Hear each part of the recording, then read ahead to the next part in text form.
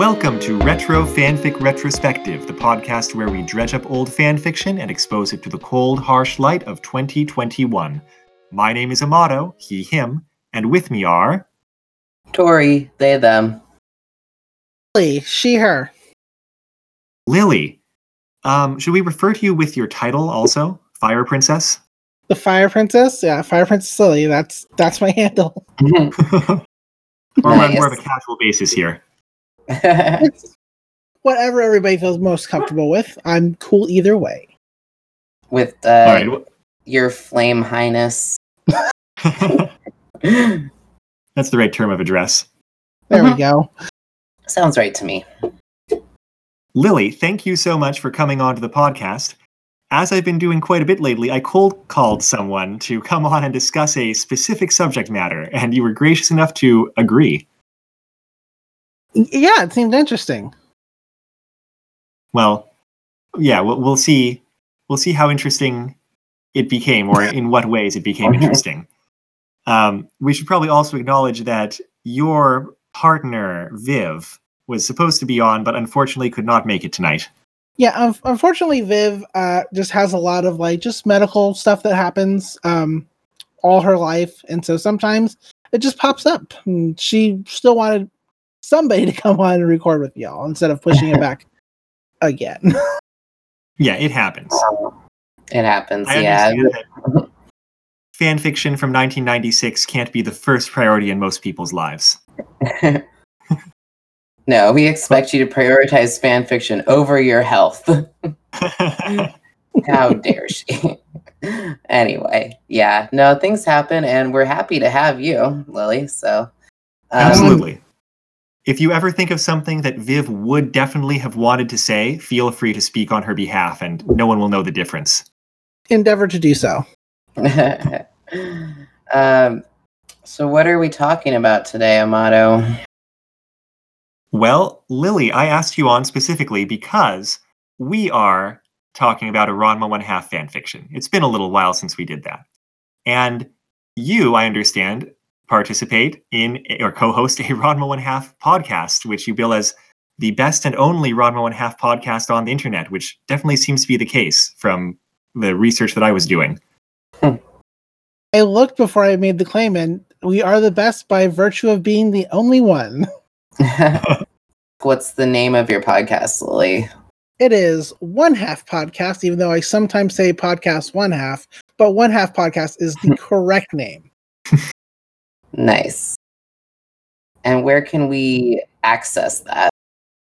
Find that podcast on any place that you would normally find your podcasts, iTunes, Spotify, but we are specifically on abnormalmapping.com. They're gracious enough to host us, and we always appreciate it, and I always like plugging them in their stuff. Cool. Now, given that you do a Ranma 1/2 podcast, I'm going to make the leap and assume that you have some sort of background with Ranma 1/2. Yeah, a little bit. I mean, I have shamefully, as a trans person, never finished Ranma 1/2, which feels like a cardinal sin. I'm not sure it's the most trans-friendly series, honestly. I was about to say that. It's not, but I know that a lot of trans people, myself included, have watched some of it when they were younger and got all those feelings. The deep feelings. It's interesting. Specifically, me and Viv both are like, why is Ranma complaining about having to be a girl? Seems like an issue. That's how I always felt about it. Is I think I first saw Ranma when I was 12, and I was always just there's something that feels appeals about this, but something that feels wrong, right? Yes. There's no reason that Ranma should have such an issue with this. It should be such a problem. And I do something that happens in this fanfic is Ranma talks about ways in which he's become comfortable with existing as a girl, or we'll talk about how this fanfic uses pronouns, I guess, but that is the part about the series that is appealing, is when Ranma's a girl and yep, I'm cool with it. So you had seen a little bit in the past, and what led you to want to kind of revisit it in podcast format? I think I was listening to a podcast when they were still what were they calling themselves? Because they've changed titles several times within the past year. It was a Totally Spies podcast. I just forget which one. And they were talking about things they wanted to do after their Totally Spies podcast. And I was listening, and one of them mentioned Rama, and the other two shot it down. And I was like, oh, I could do that. I could host a podcast about Rama and rewatching it the same way that this is kind of recorded. This should be fun and easy. And it has been fun. With the year being on fire, it hasn't been as easy as I thought it would be. But yeah, we live in Portland, Oregon, so the year was literally on fire for a while there. Oh my gosh, yeah.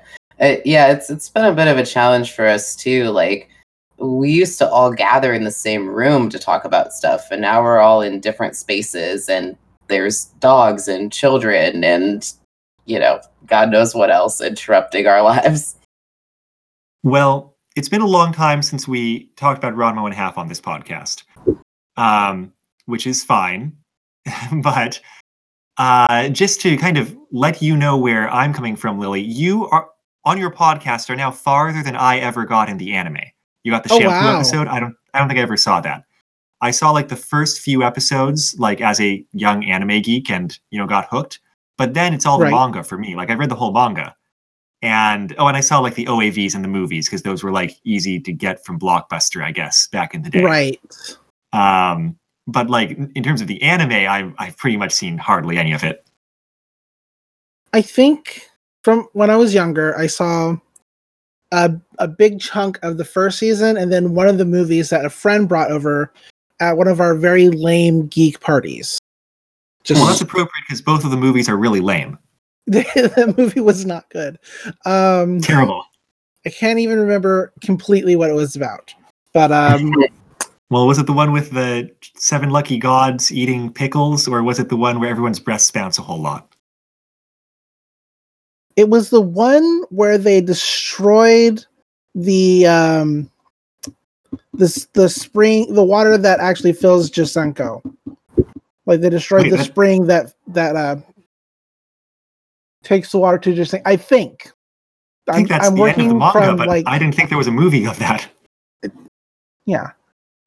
I think, like I said, I'm working with, this was like back in 2002. Right. I'm old. So I'm trying to dredge up memories from a pretty boring night otherwise.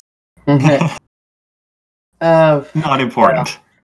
Yeah, I mean, y'all have me beat, because I remember a friend, about when I was 12, showing me some VHS tapes of Ranma, me being like, well, this has its appeal, it's fun. Eventually, I got around to reading some of the manga, but not a lot. I just basically know enough to know what the tone is and who the characters are. So y'all can help me out with some of this fanfic, I believe. We'll do our best. Yes. And speaking of the fanfic, I, poked around for Ranma 1/2 fanfiction, and it's a relatively easy, area to mine, because it was big in the mid-late 90s. And it was big enough that it had not one, but 2 fanfiction awards that went on for many years. And this fanfic I landed on because it seemed like a reasonable length, and it also was highly critically acclaimed by the, non-professional critics of Ranma 1/2 fanfiction in 1996. I'm looking at the Ranma Fanfic of the Year, which was a series of posts by Tailswapper, and this fanfic, which is titled Thy Inward Love by Richard Lawson. It was nominated. Tailswapper had to be one of the best fics from the 4th quarter of 1996, as well as at the end of the year in the overall 1996 category. And it just flat out came out number 1 for 1996 from the TASS Awards, which is the Tucson Animation Screening Society Fanfiction Awards. So I thought, yeah, let's give that a shot. And, one thing that I want to ask before we actually talk about this fanfic is, Lily, have you ever read any piece of Ranma 1/2 fanfiction before this? You think I would have. The only fan fiction that I really got into for a while was Tenchi Muyo fan fiction, and that was all bad. Yeah. Not a good It one. seems like a cousin of Ranma 1/2 fanfiction, though, honestly. Yes. Yeah, they're totally very similar. Huh. Well, I've definitely read really good Ranma 1/2 fanfiction. We can talk about what we think of this story as we go into it, I suppose. So we're looking at Thy Inward Love. Once again, it's by Richard Lawson. I haven't found it actively hosted online, but you can just use the Wayback Machine like you can for a whole lot of things to go to Richard Lawson's old, personal website hosting fan fiction. And I will provide a link there in the show notes, of course. This is kind of like a long novella-length series following up from a couple of short one-shots that the author wrote. And I just like to throw out there, this is 1996, so it was still the era where people were publishing fan fiction just flat out under their real names instead of by some kind of internet handle. Because why not? It's not like people are going to be talking about this 25 years from now. Joke's on them. I know. Sorry, Richard Lawson. Well, in the 90s, didn't feel shame. Well, it's okay. Anyway, there's a couple of shorts that it follows from, but basically, it is it's a post-series continuation, and by post-series I mean post-manga. Right, because the anime doesn't finish where the manga finishes, if I'm not mistaken. I think the anime really has a conclusion, and the manga has a conclusion, but it's a very Takahashi conclusion where she's like, "Oh, but actually, I didn't change the status quo at all. Joke's on you." Oh no. What is the conclusion of the manga? There's a final big adventure arc, which involves, the spring that flows into the Jusenkyo Springs and a phoenix god, and, there's some cool action. And at one point, Ryoga gets to, blast Ranma way up a mountain by using the Shishio Koden, and that's all I remember. And then there's, a final chapter where Ranma and Akane are going to get married, pressured into it by their parents. And then everybody shows up to wreck the wedding, and they're not able to get married. And that's just how it ends. Yeah, pretty much. You remember we read that other post-series continuation, as our beta thing, and Ukyo got to angst, have a brief moment of feeling bad about throwing bombs at Ranma and Akane's wedding. That's where that was from. Interesting. So I guess theoretically, then you could write a Ranma fan fiction set almost any point in the series, and the characters would be almost exactly in the same emotional place, I guess. Yeah, pretty much. The characters don't change. It's just what characters are around. And so the presence in this fanfic of characters like Konatsu and Akari points it later in the manga and Ranma's mom.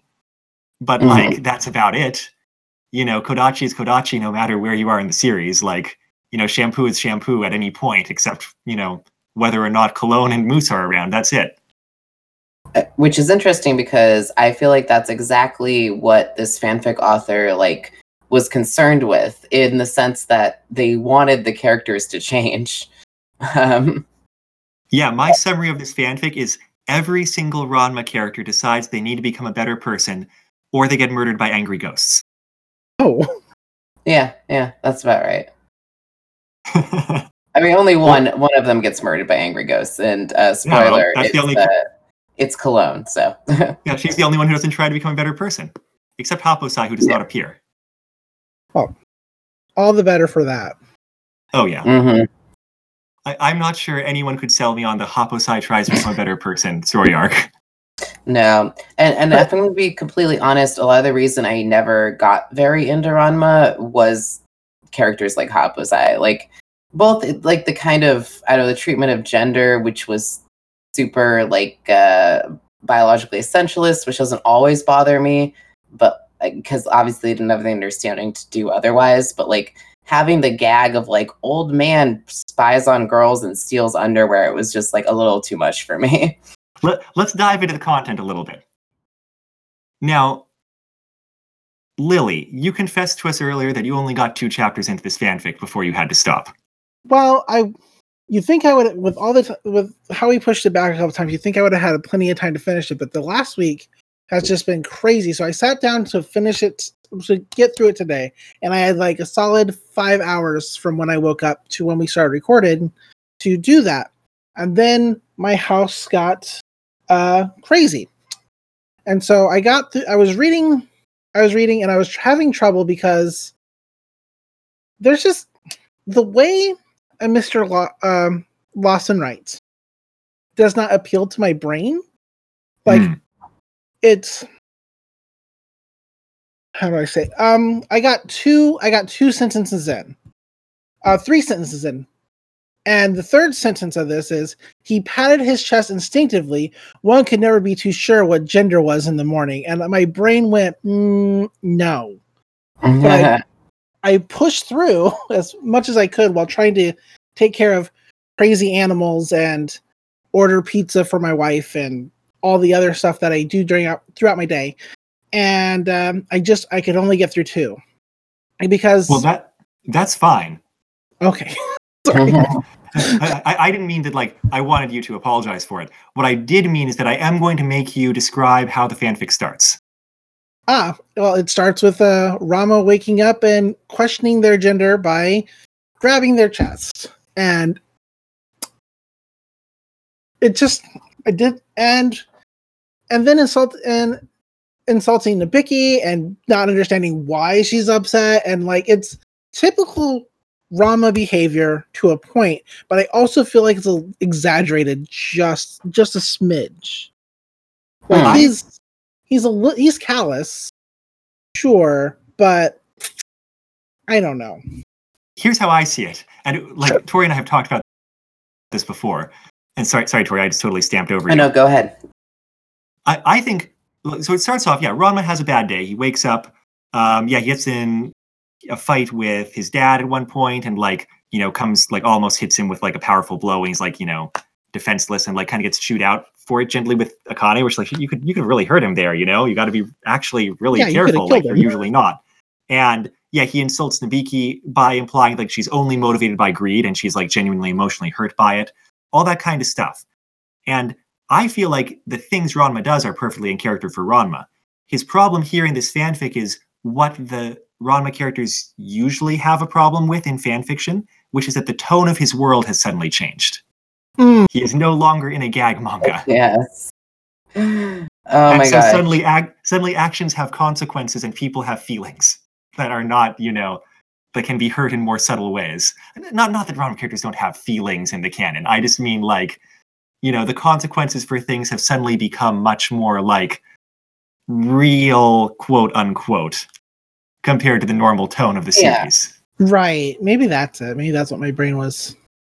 It's weird. Like, I definitely think we should address this up front because, like, it immediately, this is a drama and not a gag-based comedy. So, like, anytime something happens that's supposed to be, like, a little bit silly, they even reflect at one point about how, like, I guess at some point in the series, like, I can't remember exactly what it was, but, like, his mother was supposed to like kill him and his father then kill herself if he didn't like quote unquote become a man. And I understand that in the manga, like in the anime, was probably supposed to be a funny reference, right? To like kind of like a samurai culture. Like it wasn't meant to be like a tonally serious thing. It was actually supposed to be a humor in reference to something sort of dark. But in this, it reads completely dark. And so it's very difficult to parse. And again, like part of the reason, I didn't get into Ranma and half at first when I was younger is I was like, I did take the characters kind of seriously. And I was like, wow, they're all kind of jerks and I can't like these people. And now like looking at it as an adult, I'm like, oh, the gag is that they're kind of jerks. Like I get it. Like it's supposed to be parody. But this author turned something that is a parody back into something serious without changing the characters in a way, at least at first.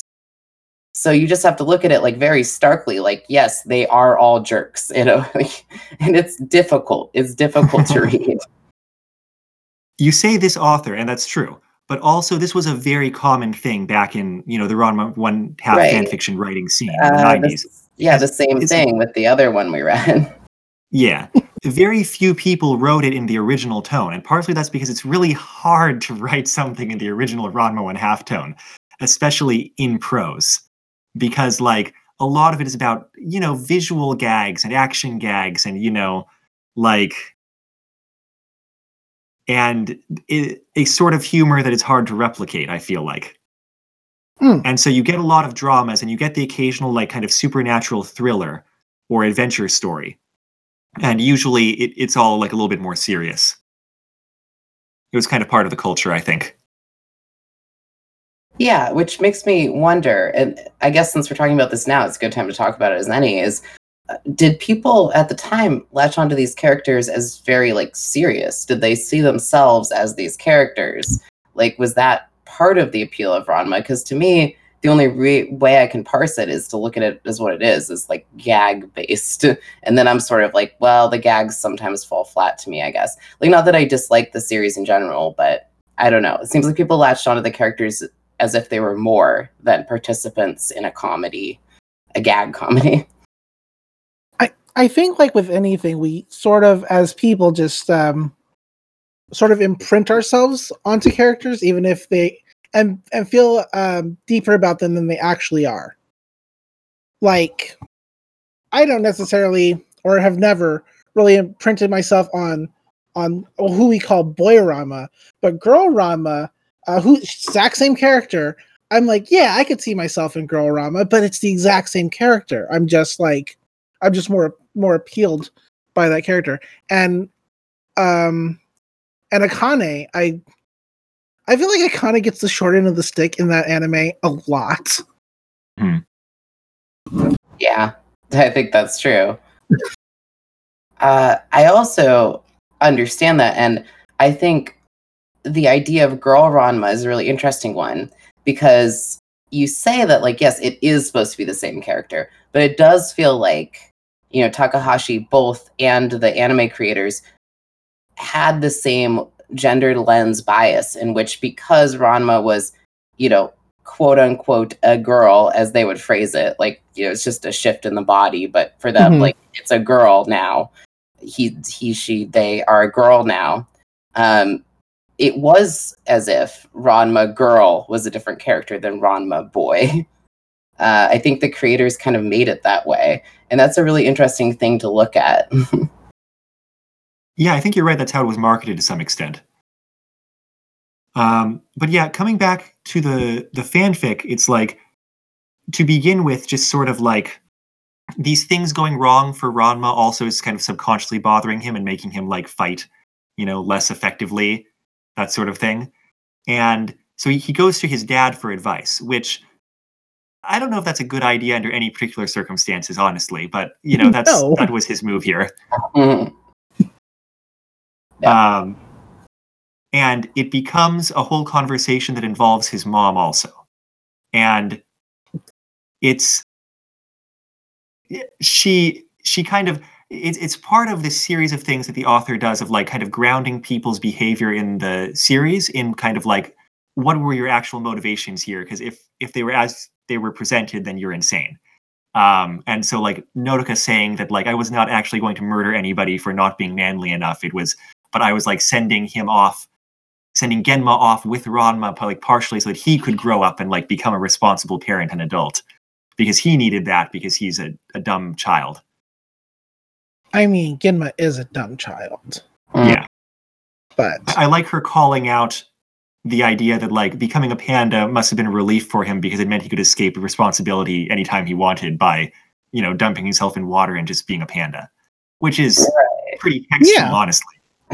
That's one of the nice things the author does, is, like, give us that read where it gives the characters, like, emotional motivations that we can understand and, like, make their character flaws into something relatable rather than just like, yes, Ed, he becomes a panda and is neglectful or something. It, like, gives an explanation that makes them human, I guess, and redeemable. And so Ranma, ends the chapter kind of like thinking about his behavior and resolved to, among other things, kind of treat other people with basic respect and decency. That is like a paraphrase of one of the actual phrases here, which for Ranma would be rather extensive character development.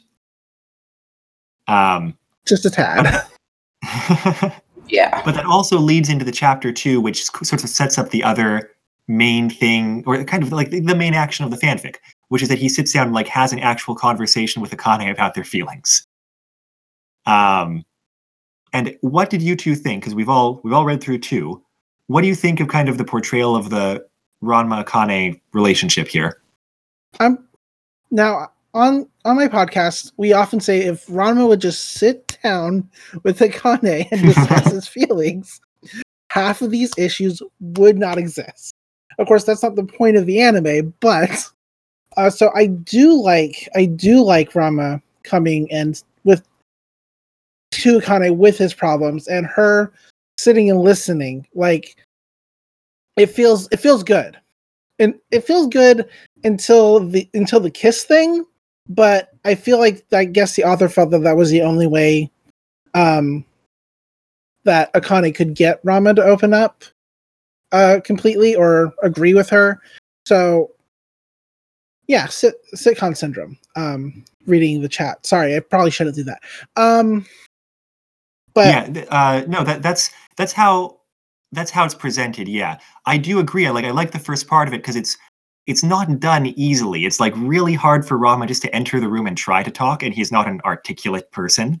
And Akane also has to like make a very conscious effort to be patient with him, knowing that he's trying really hard, even though he's being kind of like frustrating.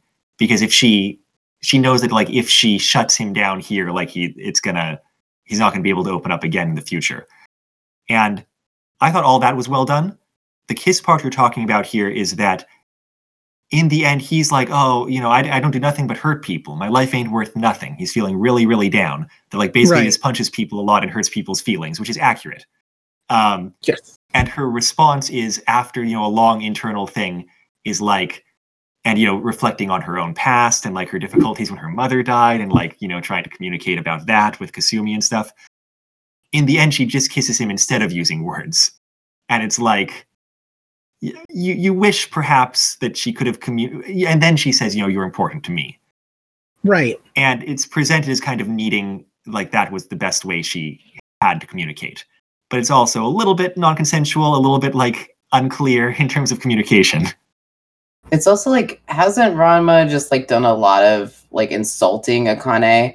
Like I know they're kids and not very, at least Ranma's not very emotionally well developed, but like I almost feel like Akane should be like, hey, all the times you called me offensive names, we should call that into question before we start making out. I don't know.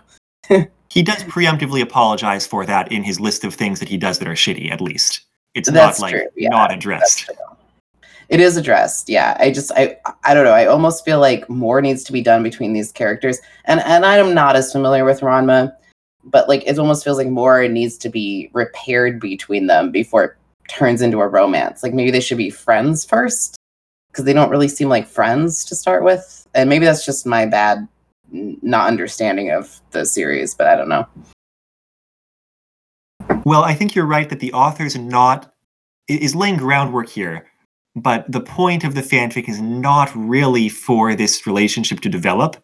They're sort of taking that like after these 38 chapters of manga or whatever, we like all see that they care about each other and now they've actually admitted it and now we can move on to some other action in the fanfic.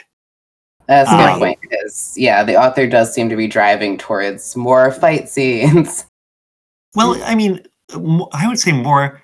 Fights do happen, but it's more about like emotional confrontations and people becoming conscious of their behavior, mostly. And one of the things that Akane does come up at the end of this is like, look, maybe you should actually try to do something about Shampoo and Ukyo and Kodachi instead of just being like, it wouldn't be crazy. Which was more or less his stance for the series, I feel like. Yeah. But we haven't gotten to the part where it gets explained in the anime, but I always read ahead on things, and it's just weird to me that Gemma's like, yeah, I'm just going to promise my son to a bunch of people. That makes sense.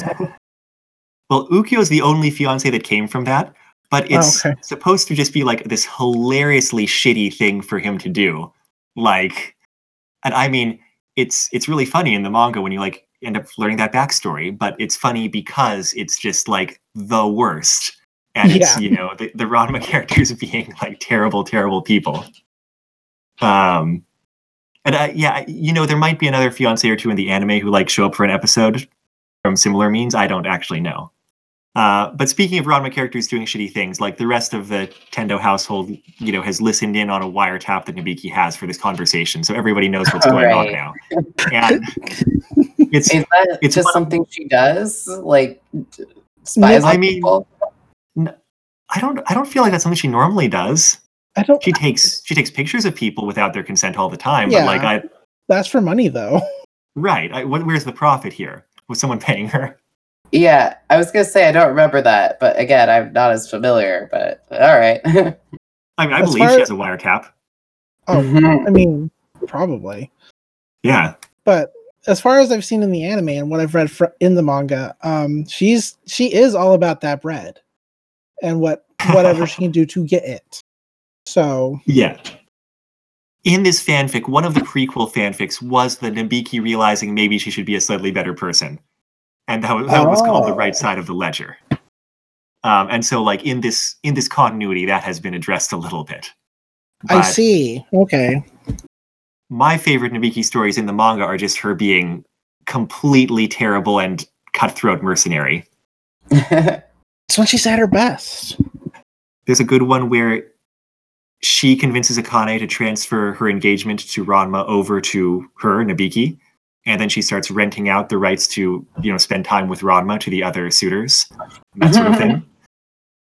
Wait, to the other girl suitors? Yeah, like if Ukyo pays her, if Ukyo or Shunpu pay her some money, like she'll rent out spending time with Ranma, which she decides she has the right to do as his fiancée.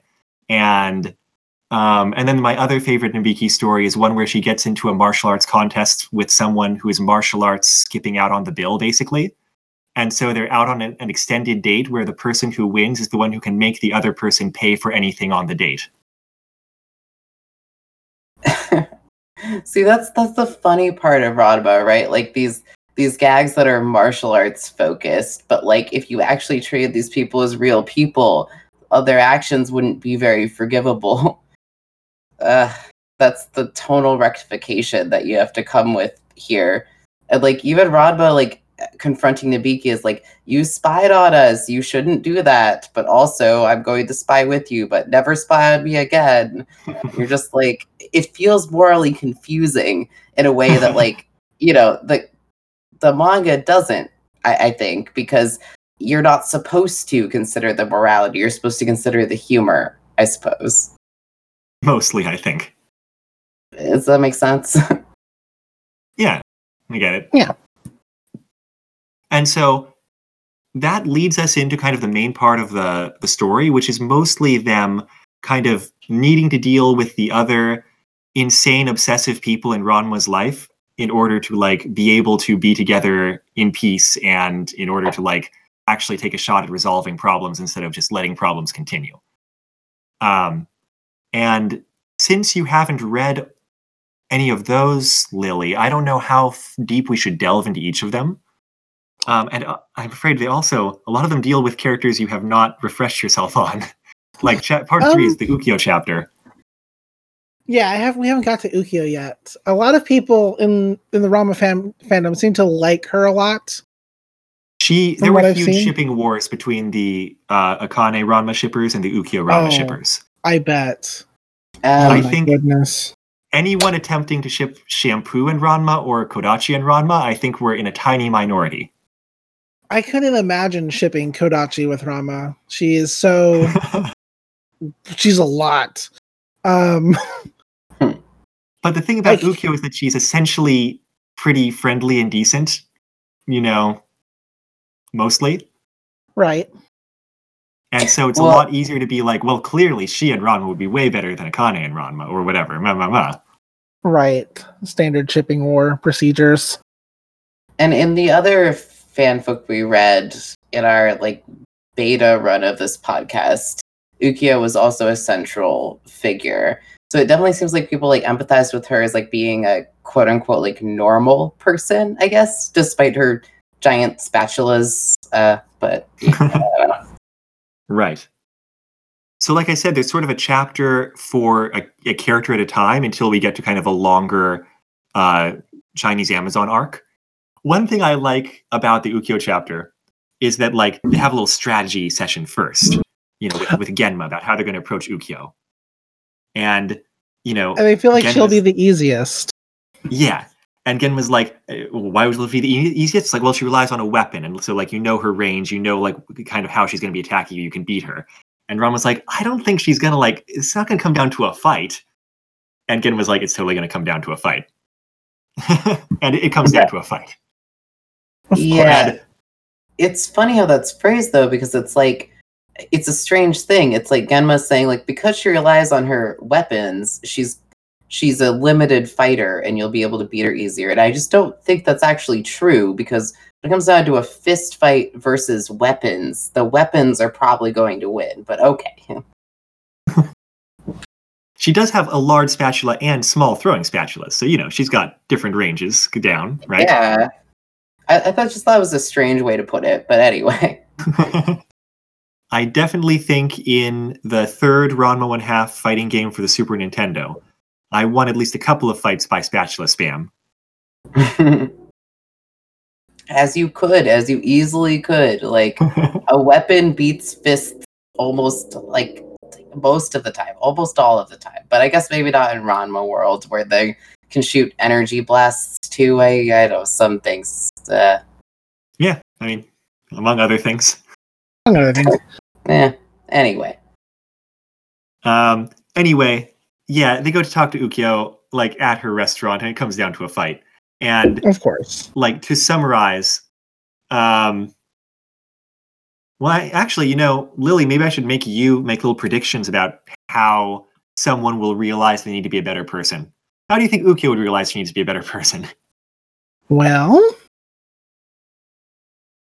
a way to put her on the spot, Amano. Yeah, right? Oh my goodness. Well, because I was character you barely remember. Actually, that's not fair. Well, I'll save that for Ryoga or someone. Oh gosh, how could Ryoga become a better person? I can only think. Less of an incel. Well, I was trying to read as much as I could through like the third chapter while we were on break. I didn't get very far, and so it seems like, from as fast as I could read and kind of skim, is like she could realize that her obsession with Ranma gets in the way of her other potential friendships and relationships and her business. Maybe that would be a good idea if it was kind of like about, look, your life is kind of like this little stuck thing, and you have other things important to you. That's not really the direction they go, though. Oh. Instead, but I like that idea. Instead, when she lashes out at Ranma and like they get in a fight in her restaurant and she throws them throwing spatulas, she hits Akane with one of them. So it's kind of like shades of Ryoga accidentally cutting Akane's hair that like derails the first big Ranma Ryoga fight in the anime, except with more blood. Oh no! And a trip to the hospital. Right. Which, did you ever see someone rush to the hospital in Ranma? Not yet. His name's Dr. Tofu, and he disappears shortly into the series. Right. So no. Oh yeah. But because he's super, super boring. She actually goes to a real hospital, right? Yeah, I think so. I feel like Tofu's involved, though, isn't he? I think he's involved in her recovery process. But yeah, anyway, like it's very serious. Like it's Akane. She meant to scare Akane because she thought Akane got her big spatula, and she thought Akane was going to use her big spatula to like block her face, but she let it go at the last minute, and so she got hit in the face with one of the little spatulas. And Ranma has to like run her to the hospital, and everybody's super freaked out in a way that's very tonally dissonant from like the actual Ranma series, but so is this fanfic. And Right. Well, but yeah. One thing I like about these chapters is that the author kind of tries to reframe characters' behavior in a way that's like a little bit more sane, or maybe just kind of like collate their motivations. Because I feel like this is all textual stuff that the author is referencing mostly. It's just that, you kind of drift away from character motivations by the time Ukyo's throwing bombs at Ranma's wedding at the end of the series or whatever. But like, she's set on Ranma both because he's the first guy who called her cute as a girl or something after her revenge plan, but also because like she's kind of got this nice guy attitude going on where like, look, I'm industrious, friendly, and helpful and get along, better with Ranma than any of these other suitors. So like clearly he's got to fall in love with me. Like that anything else wouldn't make sense. And she's the normal one. Right. And clearly he hates Akane because they fight all the time. Yeah. Yeah. Sorry, Ukyo. Well, it actually is funny. Like, I don't remember as much about Ukyo in the series. Maybe I never even got too much for appearance. But she is kind of treated as, like, relatively delusional in this to the point, like, but not as much as the other folks, right? Like, when she realizes she's hurt Akane, she's mortified and runs to the hospital to make amends. And that makes you instantly, like, empathize with her and be like, wow, like, she really had this idea that she would marry Ranma, but, like, that didn't make her a bad person. She messed up and she's instantly willing to apologize and try to make amends. The author even has her kind of sit down with her own unwanted romantic interest, Konatsu, and be like, hey, Konatsu, I just want to be friends. I'm not interested in you that way. And, like, the author's really trying to wrap up all these loose ends.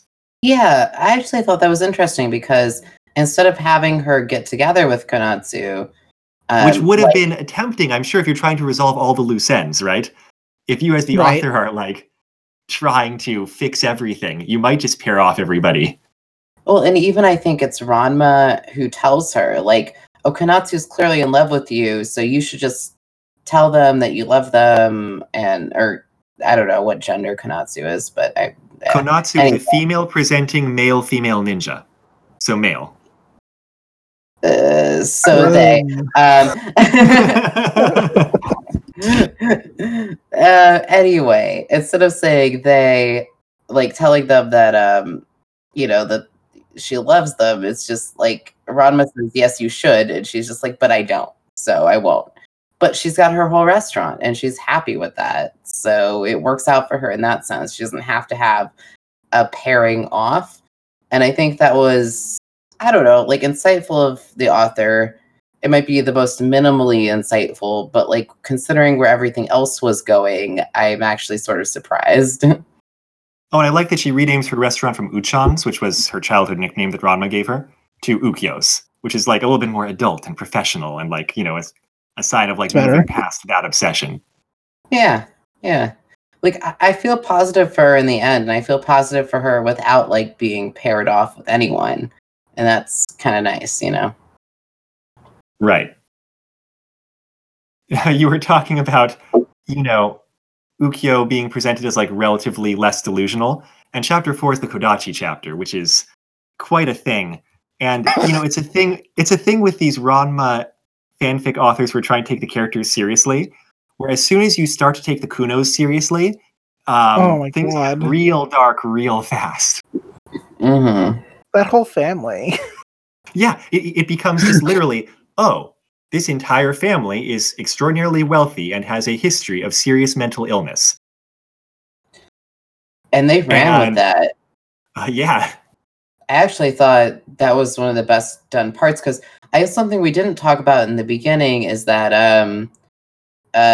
Kuno beats up Ranma for insulting Nabiki. Yeah. So they're kind of like an item now. Yeah. Kuno and Nabiki are like together, but something that... Which honestly, watching the anime, I've always had the feeling that Nabiki likes Kuno, just doesn't say anything. I mean, it feels like kind of like you wouldn't think she would be talking with him as much as she does if she didn't enjoy talking with him, right? That's about as far as I think you can take it. Yeah. But yeah, I mean, there's worse bases for shipping characters. Like, I see chemistry there. And to jump around, I like the way that like the author takes their relationship, where she's kind of reluctant to like, you know, be that firmly going out with him at this time in her life. But it's partly because she doesn't want to be like the subsidiary, like, oh, that's like the woman who married, you know, the rich dilettante dude. She wants like him to be like the guy who married the super successful businesswoman. Like, you know, she wants to be professionally extremely successful before she like gets into a serious relationship. And I was like, that seems fairly Nabiki as a motivation. Could agree with that. I mean, if you're not going the like kind of canon Nabiki where it's like, yes, she would marry into money at the drop of a hat, and then sleep on her piles of money, Scrooge McDuck style. Dive into the gold coin pit. Right. Yeah, no, I mean, like, I'm not as familiar with her from the source, but I liked her in this because it was more about, you know, she was, a little buddy focused, but a lot of it was more about, like, I'm going to be a successful woman who's not defined by a man that I marry. Like, she's literally like, I'm going to make a name for myself before I marry. And then another thing this author does, I guess, to jump around again, later on in the fanfic is Kuno himself has to question how obsessed he's been with. Apparently, he was a suitor for the girl version of Ron. I don't know how to describe it.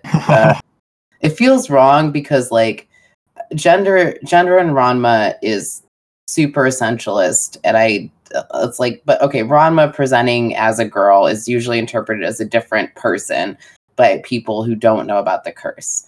So like, I guess Kuno was super into that version of Ranma. Right. And he has to go and recognize that his mental health had an influence on his obsession. His family history of mental health and his own problems had an influence on his obsession with red-haired Ranma. And I found a word. And actually address that and develop some self-concern with like, I have an obsessive personality. Like, is this going to be okay? Like, can I work through this? Nabiki, are we going to be able to be together? And she supports him in that way, right? By saying like, I'm going to support you even if you have, I know, relapses in your obsessive behaviors, I'll support you. But also, I'm not going to marry you right away because I'm going to make a name for myself. And I thought that was all like relatively healthy separation of identity in a relationship that also promoted mutual support. So I thought that was actually really strong in this fanfiction. Yeah, in the anime, Kuno's basically obsessed with like almost every woman. I see. So, like, his whole family is obsessive in that regards. He mostly sticks to Akane and red-haired Ranma, though, doesn't he? Like as an ongoing gag plot thing or whatever. I believe so. This chapter I feel like is pretty gripping, and like even though it sounds really like scary for like an author to try to take the Kuno family seriously, I feel like actually this is really well done. I really enjoyed this chapter. And it's not like it's a realistic portrait of mental illness, but like it expands a little bit on the characters as established and keeps a lot of tension throughout. I wish I had gotten to it. Yeah, Kuno kind of like comes along to the strategy meeting for this one, and he's like, you know, he's trying to keep things together. And he's like, okay, here's my advice for dealing with Kodachi. You need to get her to promise, like, put this on a line and say you will marry her if you'll have a duel, and if she wins, you will marry her, and if you win, she has to leave you alone and never like deal with you again. Don't leave any wiggle room in there. And then you need to beat the shit out of her, so there's absolutely no doubt about who won this fight. Like that, and there's like no room whatsoever there.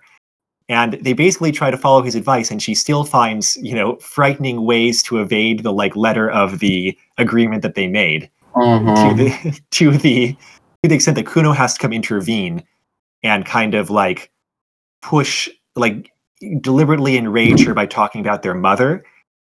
And it's sort of presented that part of her mental state is pushing back against like the honorable, moral ways that their mother espoused, because their mother died and left her alone, and sort of like partially in her mind like rejection or revenge or like resentment against their mother for having left her, that she is so deliberately and consistently, specifically underhanded.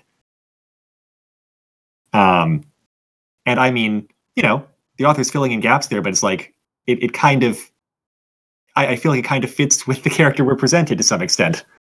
It's a large part of what the author does is fill in gaps. Like characters that are presented as kind of superficial caricatures are given, I don't know, their emotional due, the backstory that makes sense for how their personalities developed in the way that they did. And this makes sense. Like a heavy amount of trauma has existed in that family for a very long time. Yeah. I can see that. So that can inform your read the next time Kodachi like does something, deliberately poisons someone and tries to make out with them on the anime. I don't know. I'll keep that in mind. You can be like, she's coming from a very real emotional place here. Well, actually, that's a good point to bring up though too. Like, none of this makes up for like the real terrible behaviors they actually do. It's just admirable that the author wants to give a reason, right? It's like he's making a decent stab at all the characters, I feel like. Like, I kind of want to give him some props for that. It's like, it doesn't always land very well, but like, he's kind of trying to work with what he's given and kind of like give all these characters a chance to sort of like develop in a way that they absolutely would never be given in the gag original series they're from. And it feels like, I don't know, we recently talked about Star Trek. It's almost like a Star Trek read of Ranma. It's like the optimistic version. Like these characters were terrible in their inception.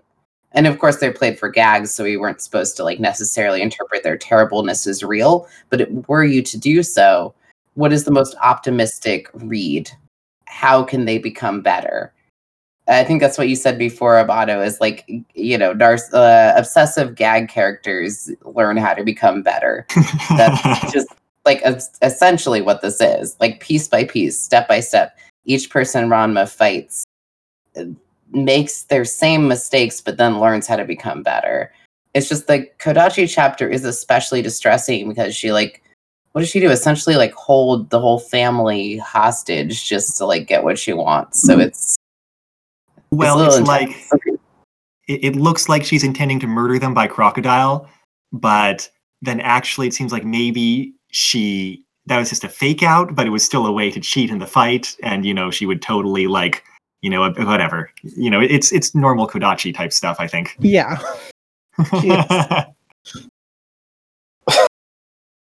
Like we were talking about in the break, how she continuously uses weapons in a match where she's not supposed to use them, just because she can get around the rules. Well, I think in that fight, isn't it the idea that it is legal to use anything except your fists in rhythmic gymnastics martial arts? Yes.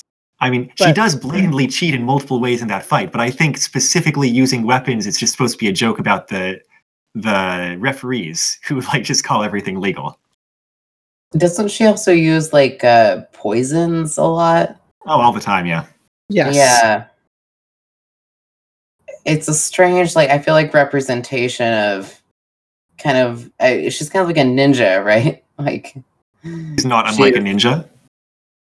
Acrobatic and using a lot of just like, I don't know, underhanded tactics, I think is maybe the interpretation. I definitely remember her hiding on a ceiling in order to, land down on Akane and try to murder her with a giant hammer or whatever. Right. Yeah, the siblings were ninja and samurai. In the anime, they have a ninja, I think. Later on, he's one of those anime-only characters. I don't know. I don't think I've gotten there yet. Yeah, they end up having like a ninja. I don't think he's very interesting. He's just like a little ninja guy who's like, does stuff for them or whatever. But I do think that, the joke about Kodachi is like taking what a ninja is and like then using rhythmic gymnastics, which like, if you compare it with artistic gymnastics, is like, I don't want to say silly. I don't want my former gymnast bias to show, but like, it's like a lot of twirling ribbons and bouncing balls.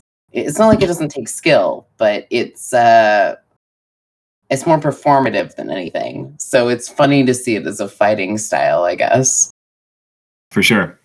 I mean, taking things that are in no way combat-like and turning them into martial arts is definitely like, a lot of good Ranma source of humor. Right. But yeah, that only leaves really two kind of story arcs for the rest of the fanfic. And one of them's 3 chapters long, and then the next one's kind of 2 chapters long, and then kind of just ends. It finishes up, right? But the longest kind of arc here is dealing with the Amazons, I feel like, where Cologne kind of is to be more ruthless and like finish this off, and the Amazons who like won't adjust to like a less dramatically violent and you want to murder Akane. And once again, I feel like that's a fairly good read on Shampoo, because like, if she really wanted to kill Akane, she had a million chances in the series. Oh yeah, she probably could. To that hard. Sure she could. Like, but it only comes up occasionally for gag stuff. I feel like turning Cologne into a like really villainous character is something we've seen before in fanfiction once before, and I guess it kind of I see that tendency. Not tendency. I see that like how that translates. Make sense. Yeah, how that translates. Like how that's an appealing source of drama, because she's also like the most intimidating character to put up against Ranma in the whole series, right? Right. It just makes me sad because I like Cologne, and I like Cologne as kind of like a, I don't know, vaguely benevolent figure that she often is in the canon.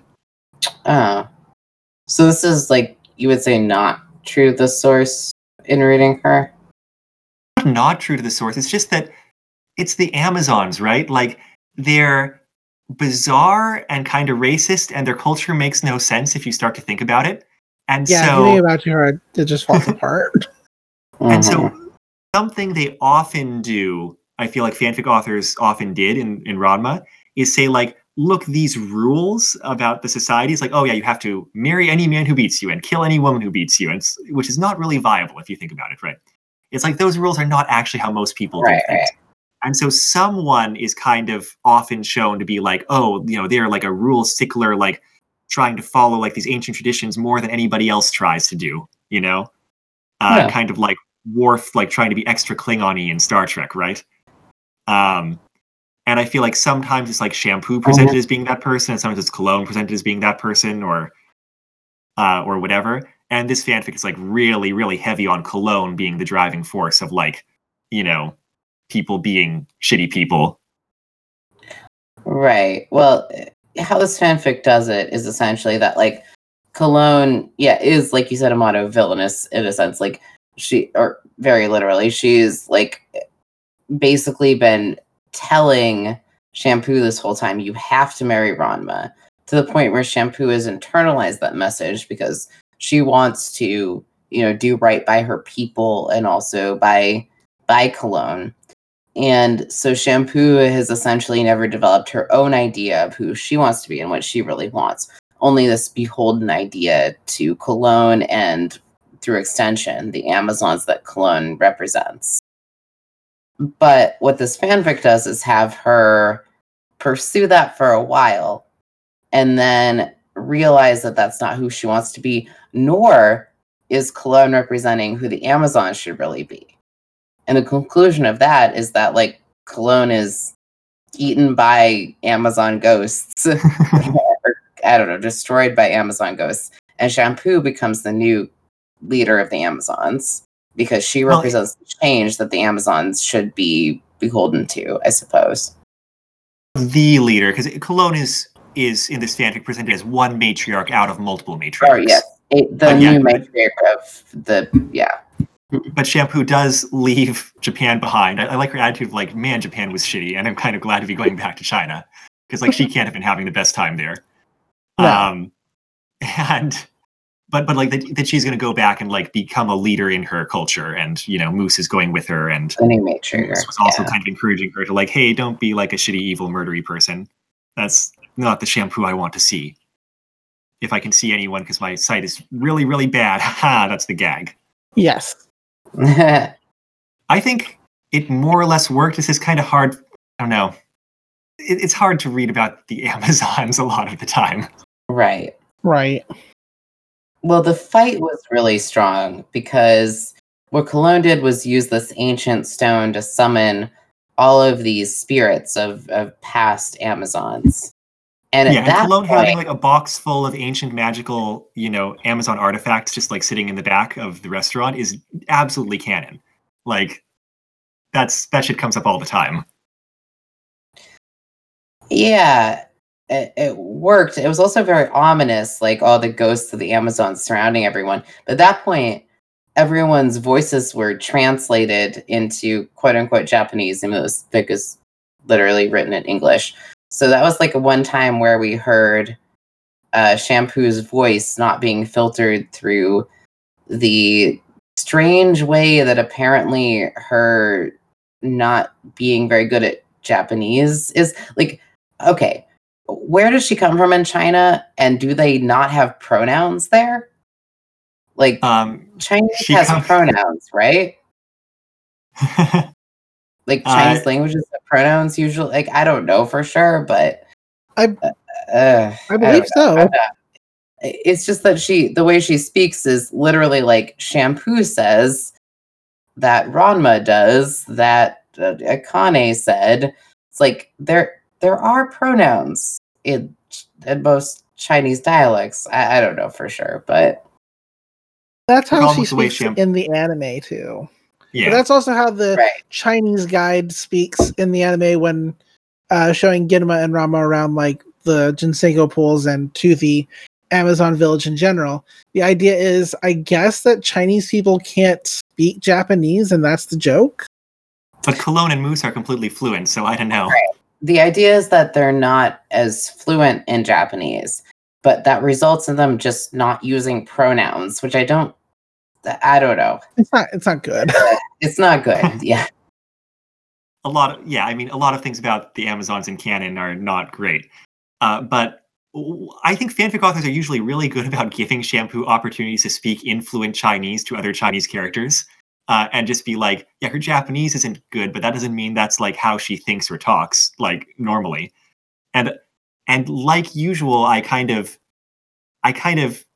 like the author trying to peg that to an actual character moment. I feel like she mentions at some point, like, she never really made an effort to improve her Japanese because she doesn't really want to be there in Japan. She wants to go back home. Like, she's not interested in the culture, She's not going out and making Japanese friends and listening to J-pop or whatever.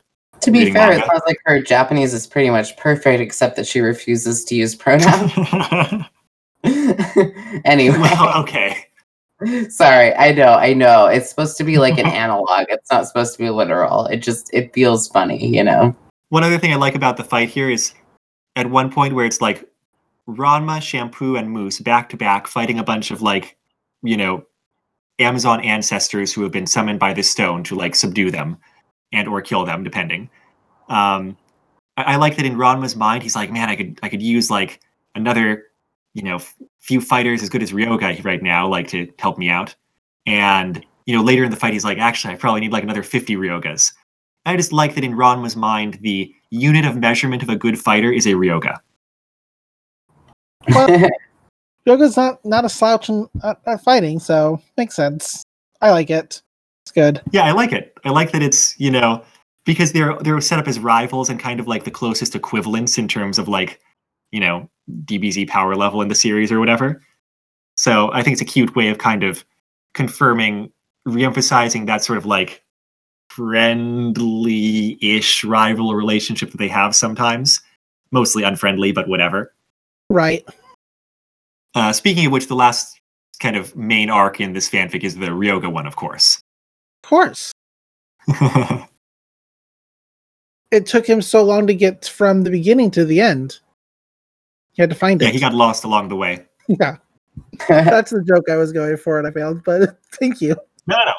I picked up on it. It was good. Good. Yes.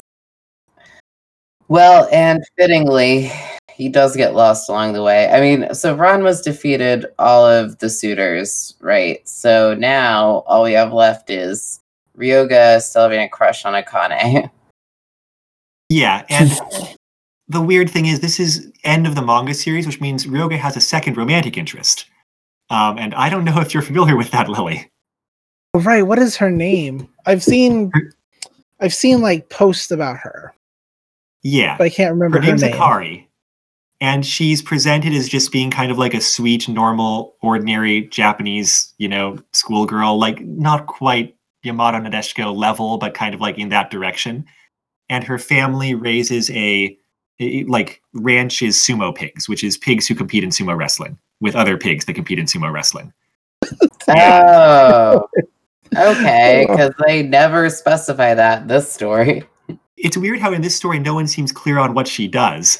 And yes, you're saying she's involved with pigs. Her family does something with pigs. It's like, you all know what she does. She raises sumo pigs. Like, that's from her introduction. But I really thought that she might have raised pigs to eat, and that's why they're all in the hush hush. Because she does know that Ryoga turns into a pig. Anyway.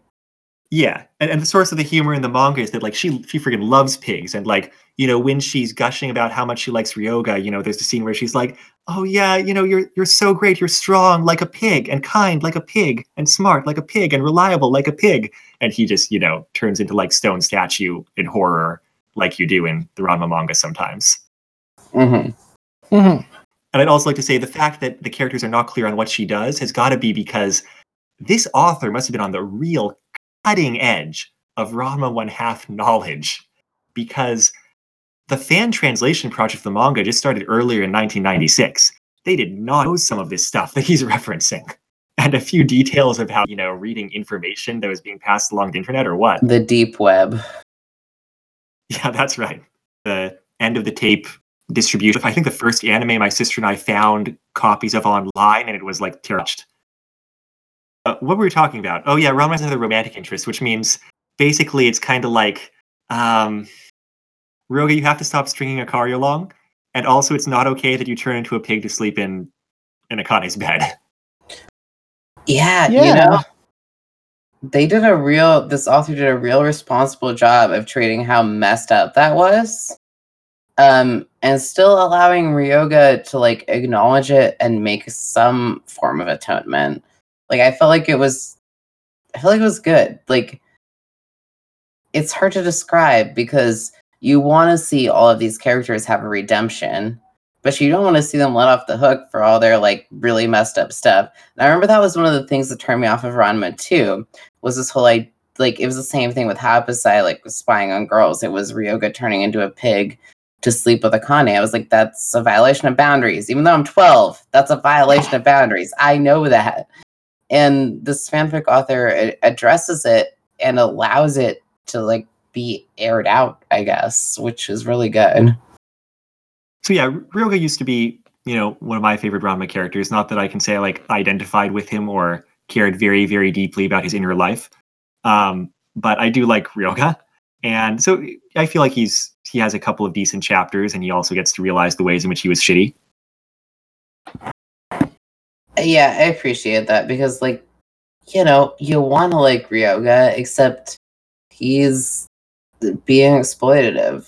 He's pretending to be a small animal in order to sleep with a girl. That's not okay. Or that, sleep next to, you know what I mean. Right. Yeah. No, it's not good. Oh. Here's the most out of character moment for Ryoga for me, though, in this fanfic. Okay. Which is that he things do come to a head, and he abandons any emotional claim on Akane. He's like, yeah, I've just been obsessive over her, and it's been unfair to Akari because I haven't been committing to her, even though I'm also kind of dating her. And he tells Akari this, and she gets angry at him, and then he gets to understandably angry at him, And then he gets to like go and like talk to her about his feelings and kind of like reaffirm that he wants to try to be with her. And Yeah, he also does a good job. Oh, sorry, go on. Sorry, you say what that. I was just gonna say that he also does a good job, like apologizing to Akane, recognizing what he did to her was wrong. And so that's the I respected thing. that. Look, the author is already straining my disbelief in letting Ranma talk about his feelings, like in any kind of, comprehensible way. If you're telling me that Ryoga can articulate his feelings, I don't know if I'm there for that. I think that was the author's goal, though, was to make these people less shitty, like to make them, because like we mentioned before, it's a tonal shift. It's not a gag anymore. And admittedly, some elements of the gag initially already fell flat because they were based in, I guess, sexual assault, really, or at least some form of manipulation. But the author is trying to allow those characters to redeem themselves by having that self-recognition, right?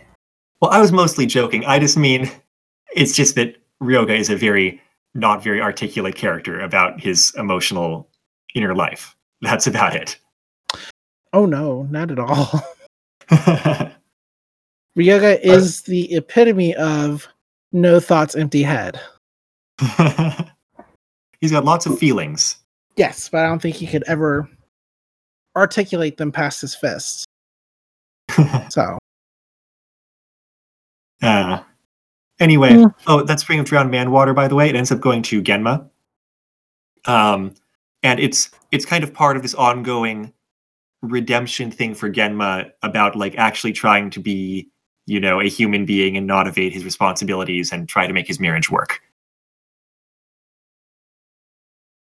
Yeah, which, if I interpret correctly, so at some point when Ranma was like a baby, basically, he's like 6, I don't know.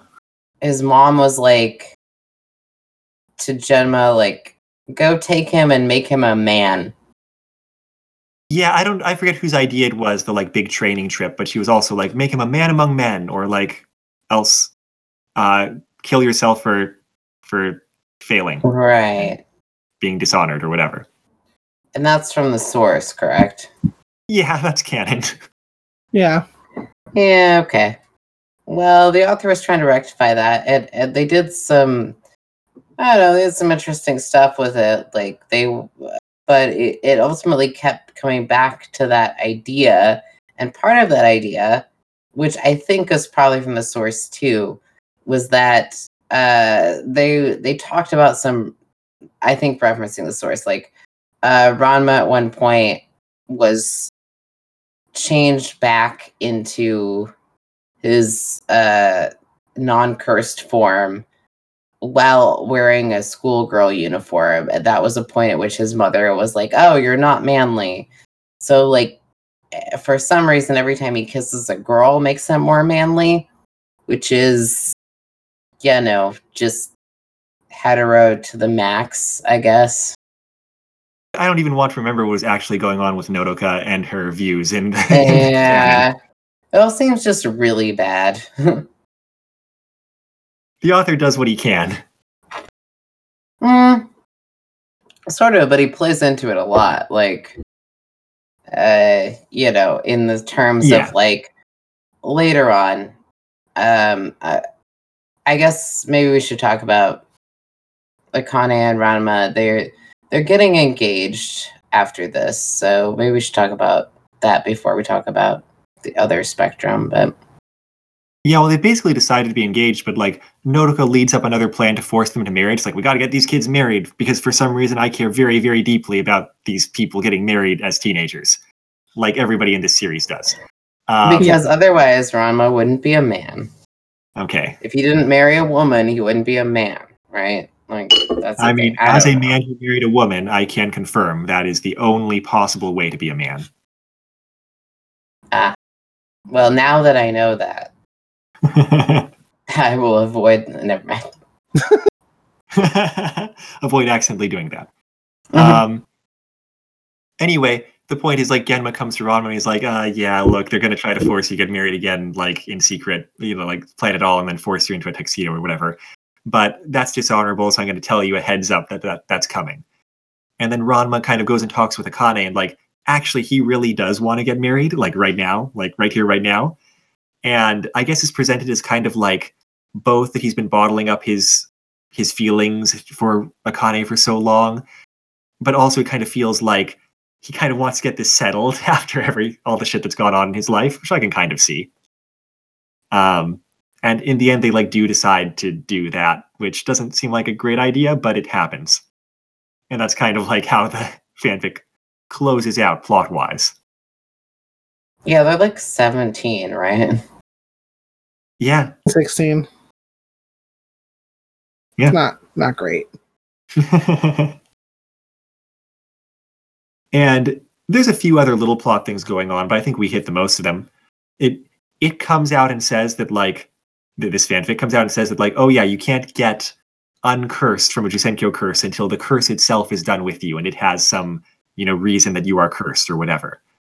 And so actually like Moose and Shampoo end up getting cured earlier too by the Amazon ancestors. And Genma gets cured. Right. And I think By that's the water, everyone. yeah. Yeah.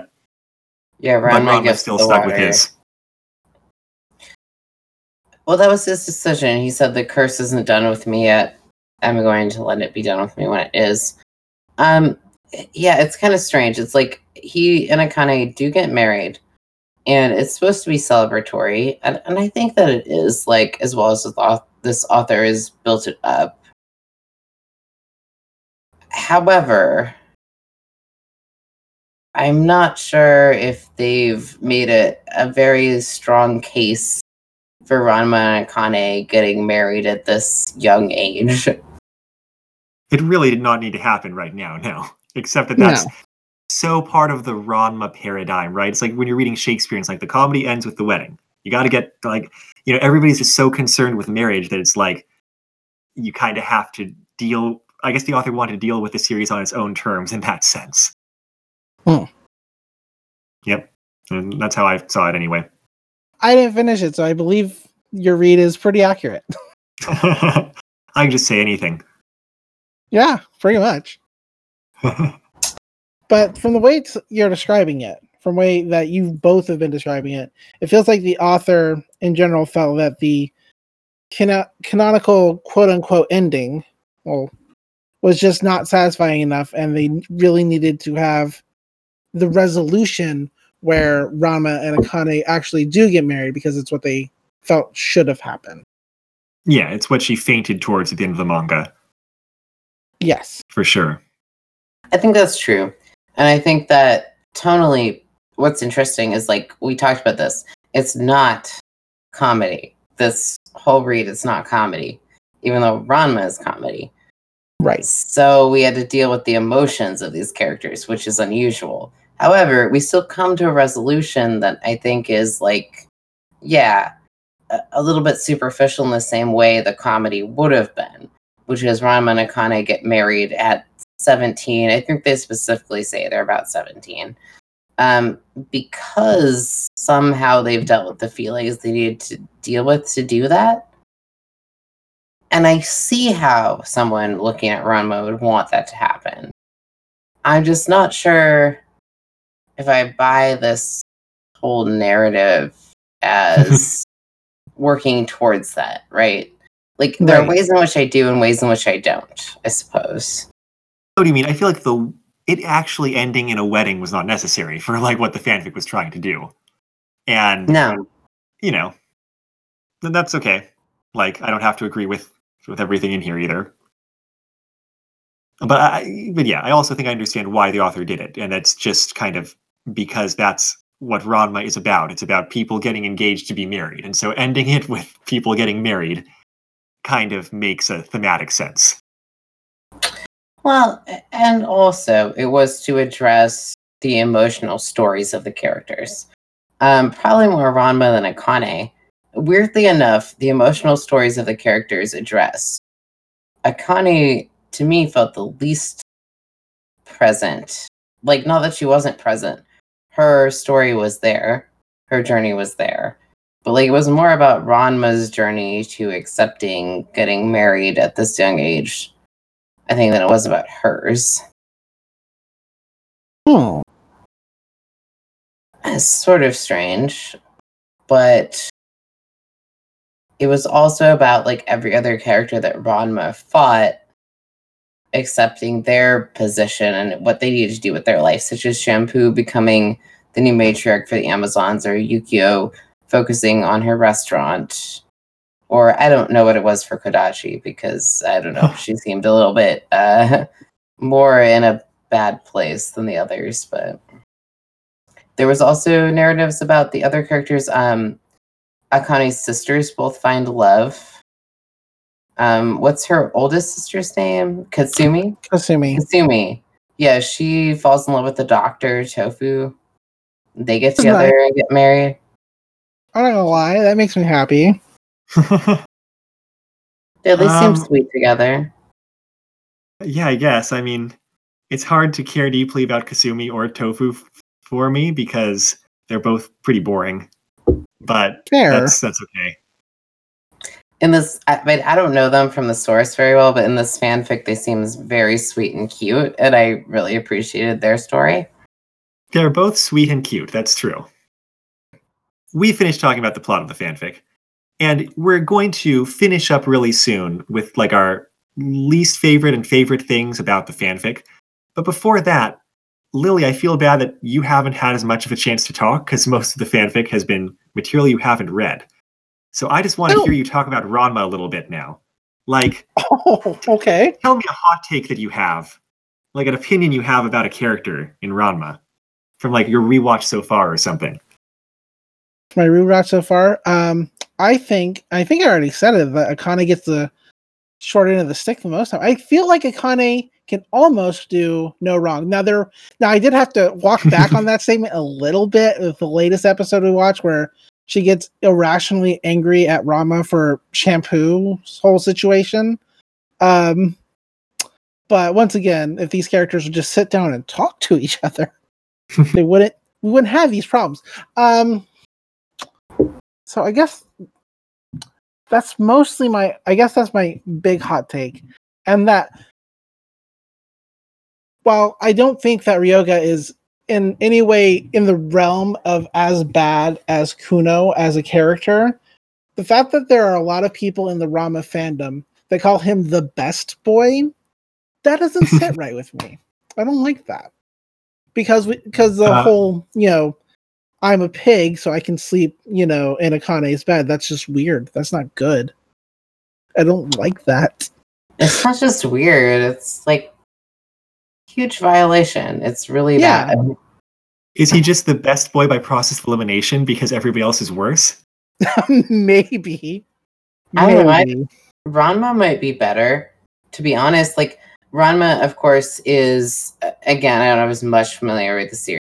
Ranma says a lot of shitty things. Don't get me wrong. Like he's really mean, but like he doesn't do stuff like that. He doesn't pretend to be a pig in order to like sleep with someone in their bed, which is like manipulation and borderline. Like I don't know if I'd call it assault, but it's like it's something, right? It's something along those lines. Like right. Imagine if someone was sleeping in your bed with you and you didn't know they were there. Like it's a big thing, right? Yeah, great. That's why the people who call Ryoga the best boy, I feel they're wrong, and anybody is free to quote me on that. Lily, thank you. I put you on the spot, and you very much satisfied me with some Ranma hot takes. Oh, you are welcome. Sorry, what did you want to add there?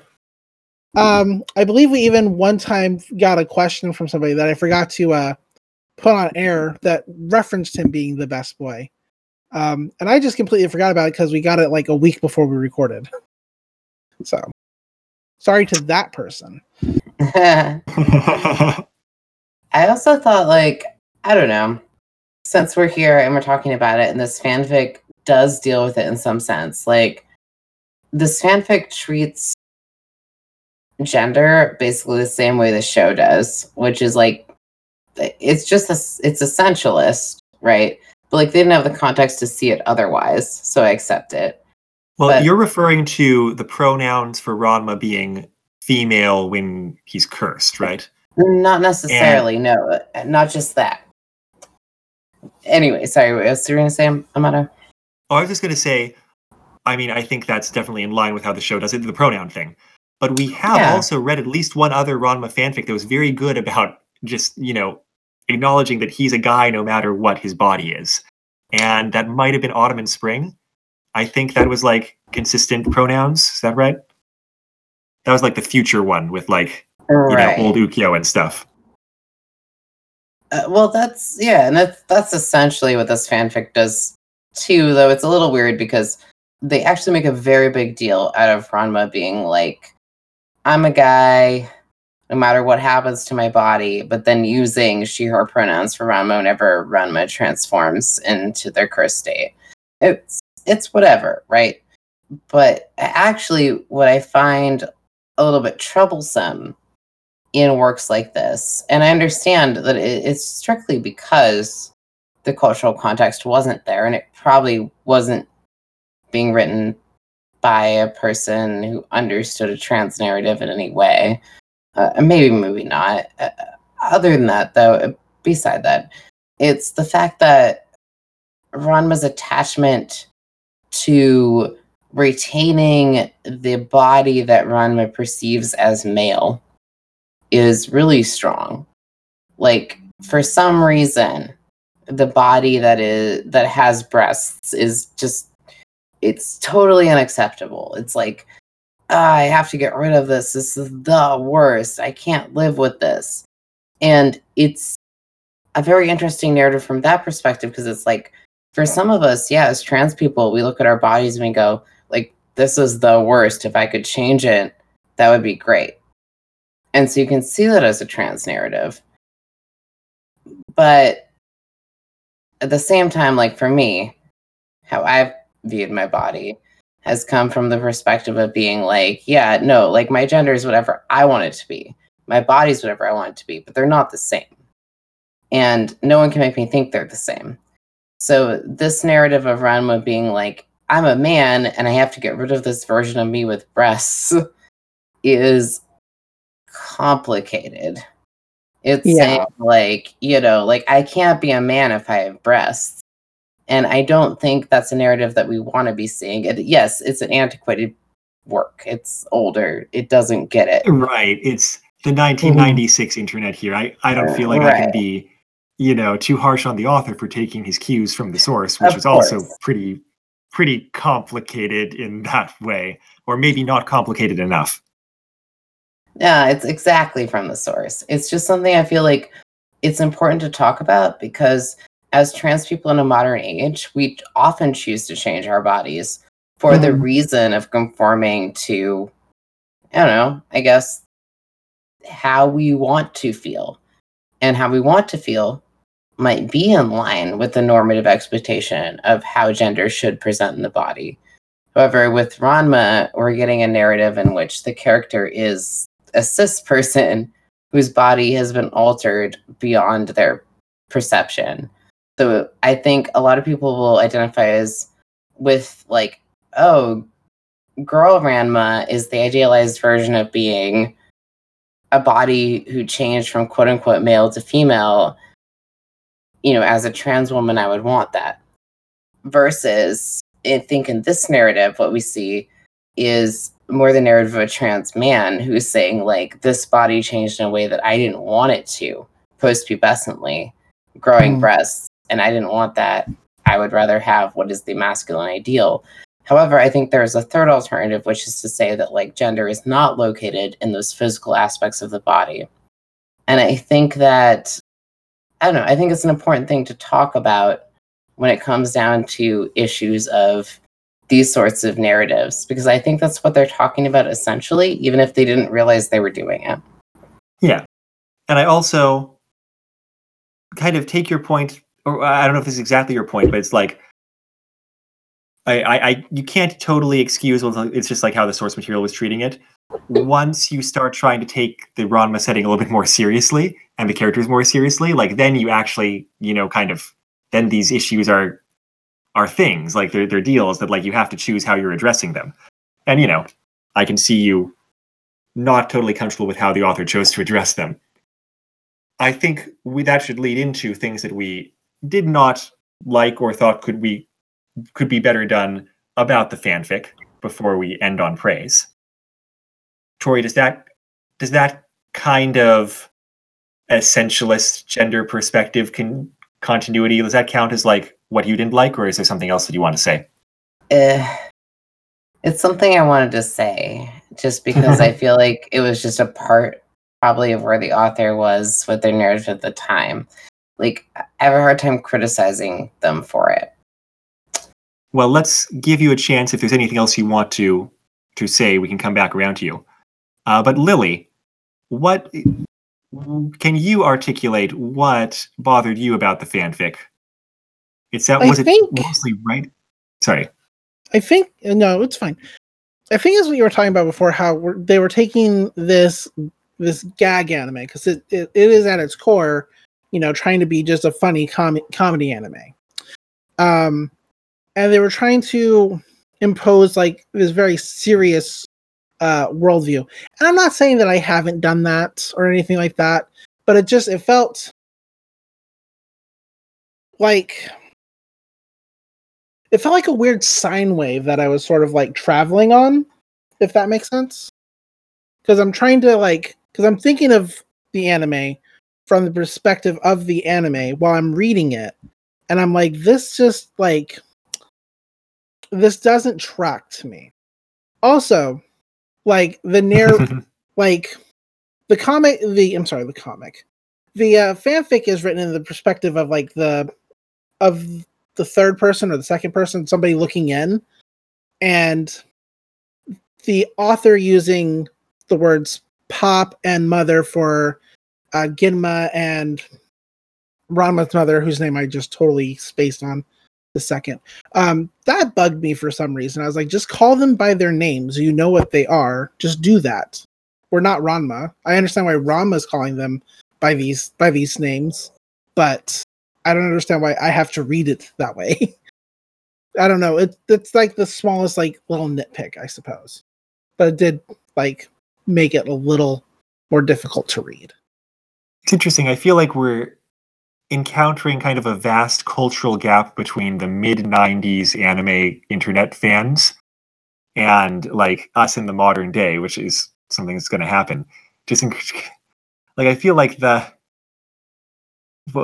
fandom back then was very used to thinking about the characters in a certain way and switching back and forth between canon and like fanfic, exploring them in like semi-serious ways and kind of ignoring some things and focusing on other things. And I don't know, it's been a while since I engaged with that culture specifically, so I'm not sure what I want to call out specifically there, but I can see why it's like it would be off-putting to you as a reader in the cold harsh light of 2021. I might not have picked up on some of those specific nitpicks. Sorry, we've been commenting right there. It's okay.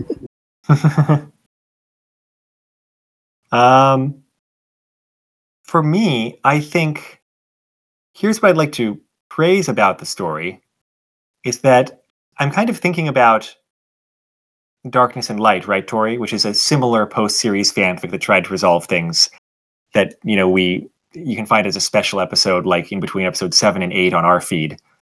It was kind of a test run we did. And totally it also was like a dramatic trying to like conclude or wrap up some things or take characters seriously sort of thing. But in that fanfic, the author had like such favorites, and it was like, oh, Ranma's great, and Ukyo's great, and Akane's terrible, and Genma is like flat out evil, and all that kind of stuff. And Shampoo's pretty cool. And like it came through so heavily, kind of like who the author liked and like was willing to justify the actions of, and who they hated and was willing to like bring the hammer down on. And I feel like in this fanfic, the author kind of tries to extend a general benevolence across pretty much the entire cast, where it's like, Cologne's a villain, and Kodachi's pretty messed up. But it's like, it kind of seems like they like Ranma as a series, and they like the whole cast, and they're kind of like trying to do right by all of them in a certain way.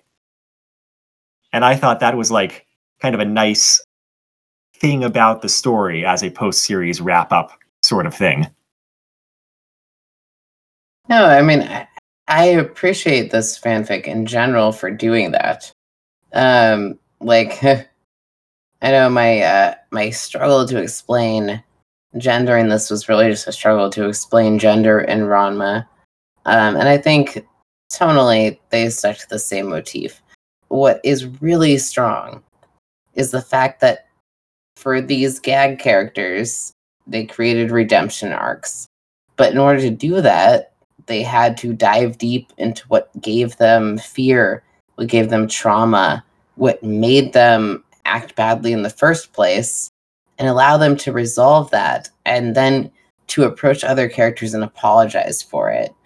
And I feel like that's such effort, right, on the author's part, to say, like, these characters who are essentially, like, don't have that many dimensions to start with. Yeah, I don't know if Have you can say the dimensionality. author. I don't know if you can say the author dived deep into the characters, but deeper anyway. Because, you know, originally the characters are pretty much puddles. Well, yeah, but that is, though. It is a deep dive for that, right? Yeah, Like, yeah, they for give them, for the everyone characters, absolutely. a reason how they were, and then like an avenue to apologize and reform. Like, for every character. There's a lot of characters that they did that for. I think that was like a show of effort, you know? And I think given that approach and those goals, I also want to applaud the author for the decision just to leave Happosai totally off stage and not even try. Oh yeah. Thank you for that. I haven't gotten to him yet in the anime, but I know. Yeah. Well, Oh, thank yeah. you. And I mean, it's one of those things in the series where it's like, everyone in the series hates him too, and they all know he's the worst. But it's just like it's a comedy series, and like no real comeuppance that lasts is ever going to come to Happosai or whatever. Right. And Lily, what do you want to praise about the fanfic on the way out? I think not to just mirror or repeat what was already said, but I do like that it attempted, and from what I've gathered from listening and participating as much as I can, I do like the fact that it attempted and succeeded in some way to give the characters more depth and to try to flesh them out in ways that the source material didn't. I do appreciate that. Like, that's not an easy thing. I attempted to do the same thing with the Hunger Games when I was younger, and it did not go well. So, you know, I at least have to, like, you know, give credit where credit's due there. And also, just know Happosai. That's really great. And also explaining why Ginla is a panda all the time, because we constantly are like, he's just a panda now. Why is he just a panda? Was his voice actor expensive? Like, yeah, no, like That would have been really it clever just- if that's the case. It was a really good explanation, though. I was like, yes. I choose to be a panda because I don't want to engage with shit. Which actually, in a recent, like, not recent, but a Harry Potter fanfic we read, was the explanation for Sirius turning into a dog. Was like, I don't want to engage with shit, so I'm gonna be a dog now. It makes sense, right? Like, why Mood. wouldn't you just like be like, I can't talk now, don't talk to me? I can't talk now. I am dog. Exactly. That's literally something I've said in my real life. So All right. Well, I think that just about wraps it up. It was praised in 1996. We seem to have mixed feelings about it now in 2021, but I can definitely kind of see why it was a striking story. Looking at the other kind of early fanfic awards, I don't see any other stories that tried in this kind of scope to sort of like address the cast seriously in this kind of way. And so I think there were lots of other stories maybe later on. And so it was interesting to read and go back to. That having been said, if we read another Ranma 1/2 fanfic in the future, it's not going to be a drama. Let's make it like Lovecraftian horror or something. There's a good series like that. like To me, it sort of seems like they're all drama, even though like it feels like they shouldn't be. But All right. I think that brings us to the end then. That was episode 105 of Retro Fanfic Retrospective, Thy Inward Love, by Richard Lawson. And I'll provide a link where you can find that on the show notes. Lily, thank you again for coming on. Can you tell us once more where we can find you online? Thank you for having me. You can find me online, as always, at That Fire Princess, spelled D-A-T, on Twitter. You can find me on my numerous podcasts, but most importantly, for this podcast, you can find me on One Half Podcast, where me and World Eater Viv are rewatching every episode of Ranma One Half as timely as we can, the current situation of the current year, and just other, real life issues. But we are enjoying it and giving our perspective as we get through each episode. Your most recent episode was the shampoo introduction, so I'm sure there were lots of things that you had to say. Oh, yes. I do like Shampoo. I think she's great. Crazy great. Chinese Amazon with purple hair sort of looks like Sailor Moon. I'm in. I do love Sailor Moon, so maybe that's it. Really, though. The intro song for the podcast is The Weekly Fair off of the album Popey's Incredible Adventure by Komiku. The outro song is Run Against the Universe from the same album. You can find that album and other works by Komiku at loyaltyfreakmusic.com. You can find our website at retrofanficretrospective.podbean.com or bit.ly/retrofanfic. And if you have questions, comments, or thoughts about the episode, you can contact us on Twitter at retrofanfic, Facebook at retrofanfic, send us an email at retrofanficretrospective@gmail.com, and we've also got an Instagram at retrofanfic. Leaving comments, reviews on Apple Podcasts or whatever podcast service you use would be greatly appreciated. I'm Amato. I'm Tori. Really? We are just three Earth life forms trying to put aside our weird comedic obsessions and become better people. Until next time, take care.